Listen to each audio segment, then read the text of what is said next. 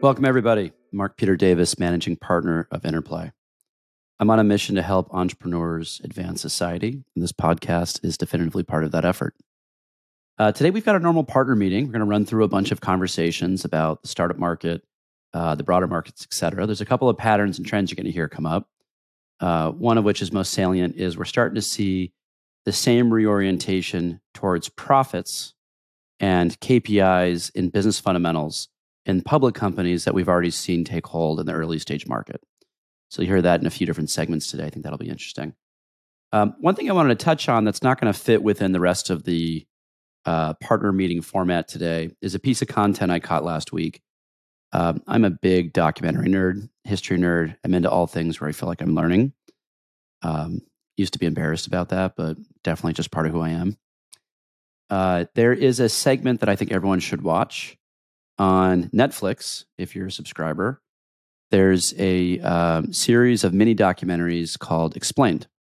And Explained does like 20-minute topics on 20 minutes on a whole load of different topics. Season 2 has a really interesting segment, and it touched on something that I've always had feelings about and formulated my own opinions throughout my life. But it did a good job of crystallizing some of those insights and kind of bringing something more to a close and giving me an answer. The question it was addressing was whether animals are intelligent, right? There's this overarching confusion in our society about whether or not animals are sentient or not. And there's a little history behind this, which I'll share. But this documentary, this 20 minutes, makes a pretty compelling case showing you the scientific studies done with different animals so you can see what types of intelligence they really do have and don't have. And so I thought it was, for me, it was an aha moment, something I'd probably been looking for more than a decade. One interesting factoid, this is all hearsay from one of Yuval Harari's books, is that humans actually used to go around worshiping most of the animals. When we talk about going from kind of polytheism, having many gods, to monotheism with one god, what people were mostly worshiping were the animals in and around their lives. And as we moved into more of a domesticated animal situation where we were breeding animals and slaughtering them, worshiping them became a bit of a conundrum because you're killing your gods. And that, Yuval argues, is one of the precursors to the birth of monotheism, an independent God that's not an animal around us. So our relationships with animals has really swung, right? Where I think if you surveyed a lot of people today, at least my experience, there would be very mixed results around whether people think they're sentients, whether they have real thought and feeling and emotions, or they're simply robotic-like creatures that are on this earth for us to, eat and consume however we want. The reason I bring all this back up is because I think the Netflix documentary kind of gives an answer to that will hopefully help people take that information and formulate some different perspectives. Hope you enjoy it. Mikey, I'm back at home. I know you're still out in Jackson Hole. How was it? It's lovely. Every day is better than the one before. The sun's shining now. It's like your dream place. It's my dream place, yeah. Yeah. The sun's shining today, which is, I alluded to, is not my preferred Jackson weather. But when it does shine, we can enjoy it every once in a while. So what do you got going on in Jackson? Are you jumping out of helicopters or? No, not this week. Yesterday, we did a nice little sunset hike up Glory Bowl, which is in Teton Pass. So some sunset skiing, which was a first for me. Never done that before. We got some good snow, and a new friend of mine took me up for some fun laps, which was good times. That's awesome. Yeah. All right, what do you got for us this week? What's going on in the venture market? What's going on in this venture market? I'd say high level, it definitely feels like the market is starting to accelerate again. The pace of deals is increasing. Our pace of deal is certainly increasing. I think we committed to 2 deals last month. It looks like there might be another 1 or 2 this month, both at the early stage. And I think even more interestingly, back at the growth stage. And I'd say it's kind of like early growth is the area where people are starting to write checks and get excited again. Call it the $150 to $250 million valuation range. And we're seeing the pace of deals there accelerate, term sheets come in, founders pricing rounds. they're at reasonable valuations. There's a good expectation of what returns will look like on these deals. And it's pretty exciting. It kind of feels like that was quick. That's my reaction, because I feel the same way. It's obvious that this, we were fifth gear 18 months ago. The market crashed. It didn't go to zero, went to third gear. And maybe it's an anomaly. It's too early to call it a data point or a trend yet. But feeling fourth, fifth gear again, and holy shit, that was quick, is kind of my read on it for a market correction. If this is a pattern where it's actually going faster now and not just a January bump. Yeah, and we're seeing in the news headlines too, people are sort of like, where's the recession? Which is a little scary if you ask me, right? I mean, I think we're not out of the woods by any means yet. We'll see what, how the Fed continues to drive rates and what the job market looks like, which continues to be quite strong.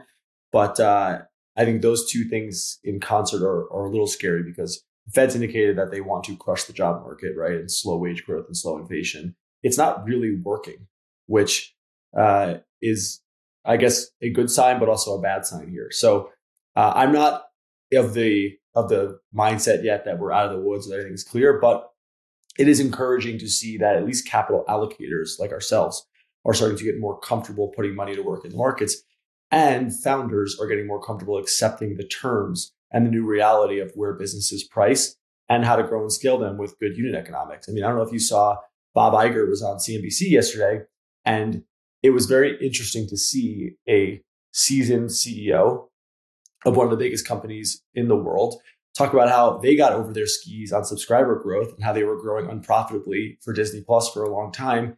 And now they're shifting back. Yeah, they're shifting back to lowering expectations for sub growth, raising prices, improving unit economics. And it's like, wow, if Disney and Bob Iger can get caught up in this, and then of course the third or fourth year first time founders are going to get caught up in this. So the whole market is shifting. It's for the best.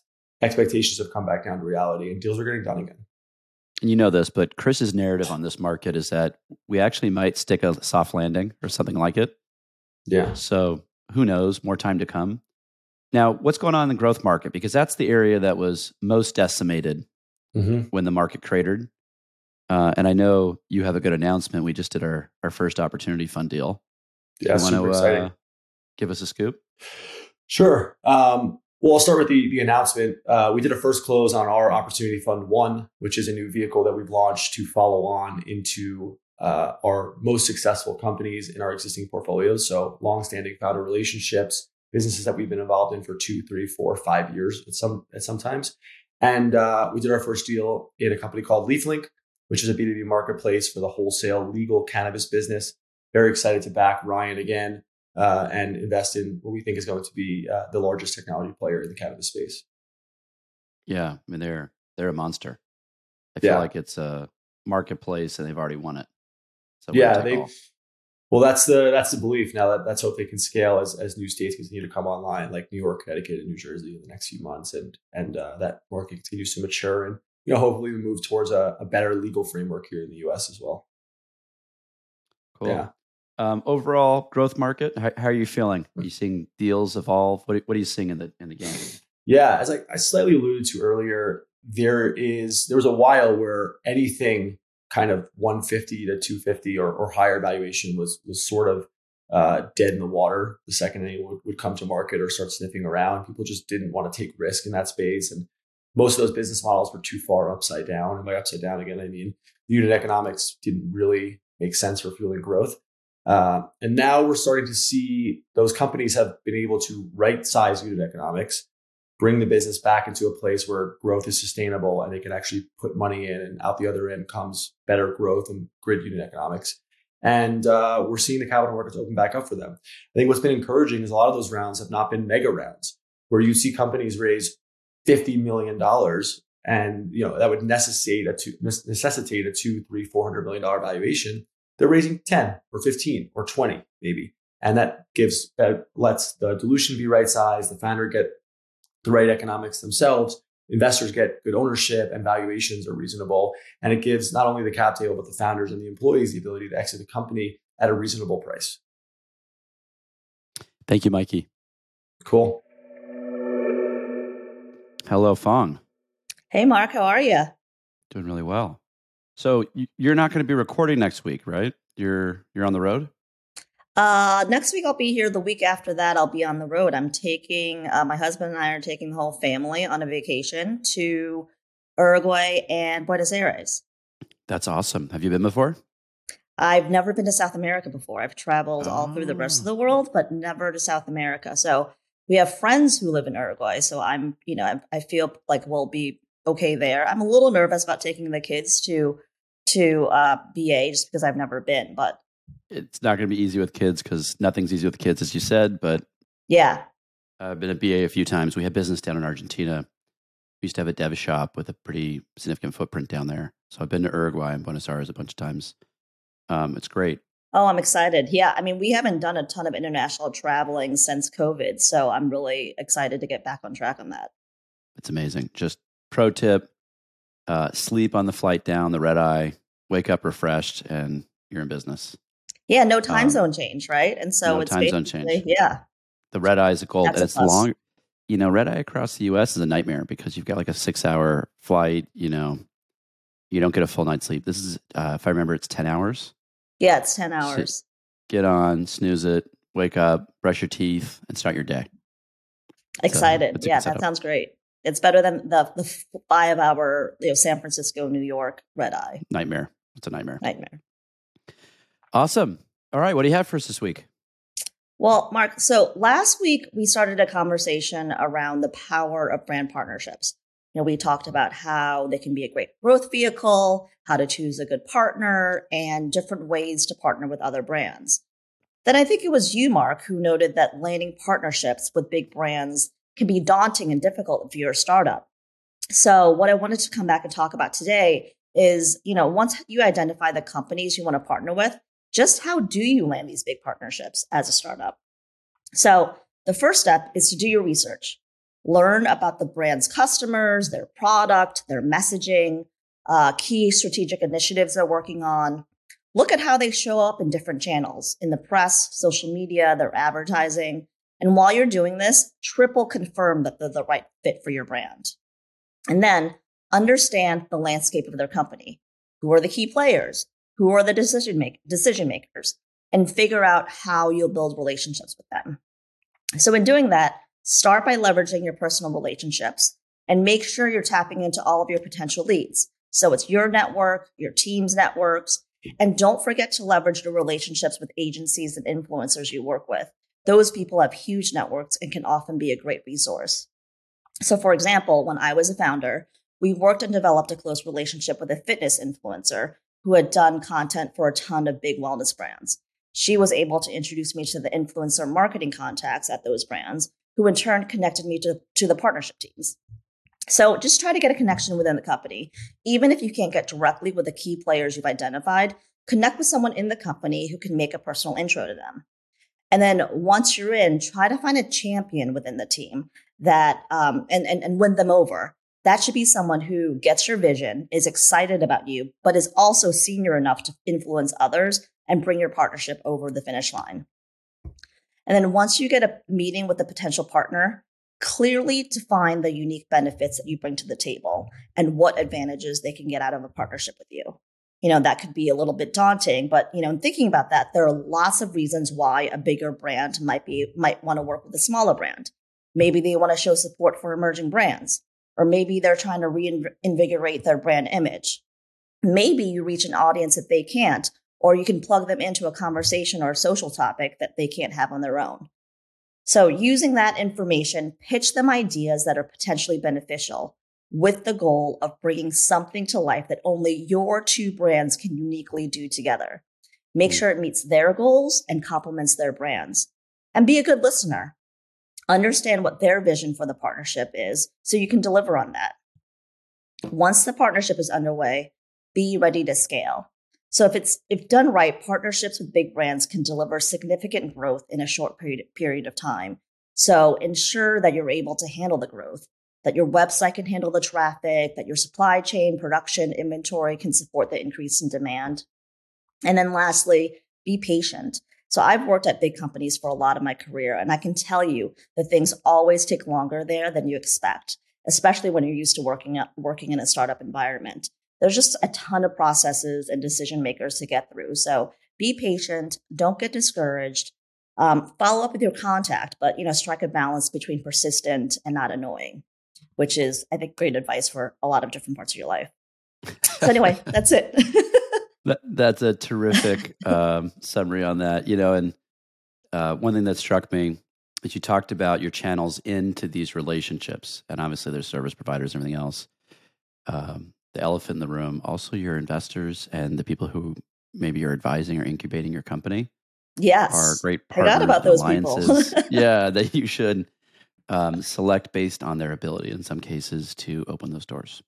So the whole cap table should be working for the benefit of the company. Exactly. Yeah, great idea. Very awesome. Enjoy Buenos Aires. You'll be fine. All right. And, thanks, Mark. Thanks for your time. I'll report back. Bye. All right, Chris, you want to do your update? What do you got this week? Actually, before we jump into risky assets and markets, let me just highlight one event that happened this week that I think is more important than anything else. Of course, we got the magnitude 7.8 earthquake in southern Turkey and northern Syria. This morning, I saw the headline that the death toll has now increased and surpassed 22,000. So absolute tragedy. It hurts part of my soul every time I see a headline like this. Part of the reason is me personally. I experienced an earthquake myself. This was back in 2008 in China. Not sure what was the headline here back then, but it was a magnitude 8.0 earthquake followed by a 7.9 in Sichuan, China, that ultimately resulted in over 60,000 deaths. I was about 1,000 miles away at the time, and yet still felt the aftershock. I was in my dorm on a bunk bed, and I just remember waking up and the entire building was shaking. My bed was shaking, and I remember hearing cracks in the wall and people going down, rushing down the floors and trying to escape. And this is 850 miles, almost 1,000 miles away from the epicenter of the earthquake at the time. So I can't imagine what it's like to be in the center of it. And my heart goes out to everyone who's suffering at the moment, and really hoping that people can be, as many people can be rescued as possible. To me, it's extremely sad because it's an infrastructure problem, right? You can't predict natural disasters, but there are certain things we can do as humans is to make sure the infrastructure is in place. That's heavy. Grew up in LA, obviously had earthquakes kind of all the way through my childhood, but only in a really bad one would anyone die. And if they die, if someone died, it was more people died in normal car accidents that day than the earthquakes because the infrastructure was so good. It could withstand the earthquakes. Exactly. Now having traveled a lot and seen, the building code in other countries, it's terrifying. Yeah. It's terrifying. And unfortunately, I see this headline of 22,000 people. It's so big, you can't even process it. It's just a stat. It's like you just see it and kind of like check out. But as a parent, if I can reduce it down to losing my kid, if I were in someone's shoes, it's terrifying. So echoing, hearts out to those folks. Yeah. Let's talk about the market a little bit this week. There's frankly not a lot has happened, but let's start with the aftermath of last week's job data. The short of it is, the equity market, public markets, really were trading sideways all week, digesting the data, processing. Powell came out with a statement, in the middle of it, so people were really patiently waiting. But ultimately, we ended slightly in the margin in the red. So equity sold off 1% this week, and a lot of it had to do with what we talked about with market participants pricing in a higher potential interest rate given the drop data, which could then translate into earnings and et cetera, et cetera. And one clear sign to me is if you look at the 2-10s curve, this is the interest rate 2-year and 10-year curve, and how a lot of people have been talking about the inversion that's which has high correlation with historical downturns, and that inversion as of now is back to the historical lows. So we're at right around negative 83 basis point, and that's on the back of one of the strongest 10-year treasury auction that we've seen in memory. Just tells you, people, a lot of market participants are still looking to at least hedge their portfolios against a potential downturn, and by buying safe assets like 10-year treasuries and betting on the Fed being eventually accommodative and coming back down from the higher interest rates. So it's a reminder. So a lot of equity sort of market participants are buying options on the upside, and while the bond market participants are hedging themselves by buying 10-year treasuries and selling front end 2 years. So there's a lot of disagreements out there. Let's put it that way, and it's very easy for market at this point to move one way or another in a drastic fashion. So volatility will still be sustained. So that's sort of where we're at the moment. So mixed earnings results. Any major trends you take away from this? What does this mean? Yeah, so so let's talk about earnings for a second, and then we can talk about trends from this. So this week is a continuation from last week. We've seen basically both beats and misses. Beats from the likes of PepsiCo and Disney, and misses from the likes of Lyft and Credit Suisse and other banks. So it's very messy based on the results. But if you really sort of jump back and look at any trends that we can see here, well, I see sort of two. One is that, and this is one that I definitely would want to monitor going forward. It seems to me that markets are now finally really shifting their attention on profit margins, the bottom line, as opposed to top line growth. I mean, using an example from Disney results obviously came out, but at the same time, it reported less subscribers from Disney Plus. If you put this result in the context of maybe 2021, 2022, it's very easy to see that just because of less subscribers and potentially less revenue top line, this will result in some very negative reaction from the equity market. But at the same time of this less subscriber data, Disney also reported effectively higher subscription price increase and therefore higher margin and better bottom line. And market took it incredibly well. So I think this trend can be broadly expanded to other companies, where again the regime change here from sort of growth at all costs to maybe next is profitability at all cost. And I think that has takeaways and implications for private markets as well, right? How investors are currently looking at how to allocate their capital. The parallel is real with the early stage markets, obviously. Yeah, exactly. And the second one maybe also has implications in private markets, as was talked about. It's reading these earnings reports and statements, and I'm sensing that there are more references to the impact of the U.S. dollar than, let's say, in the past couple of quarters. Of course, 2022 big year for the dollar strengthening.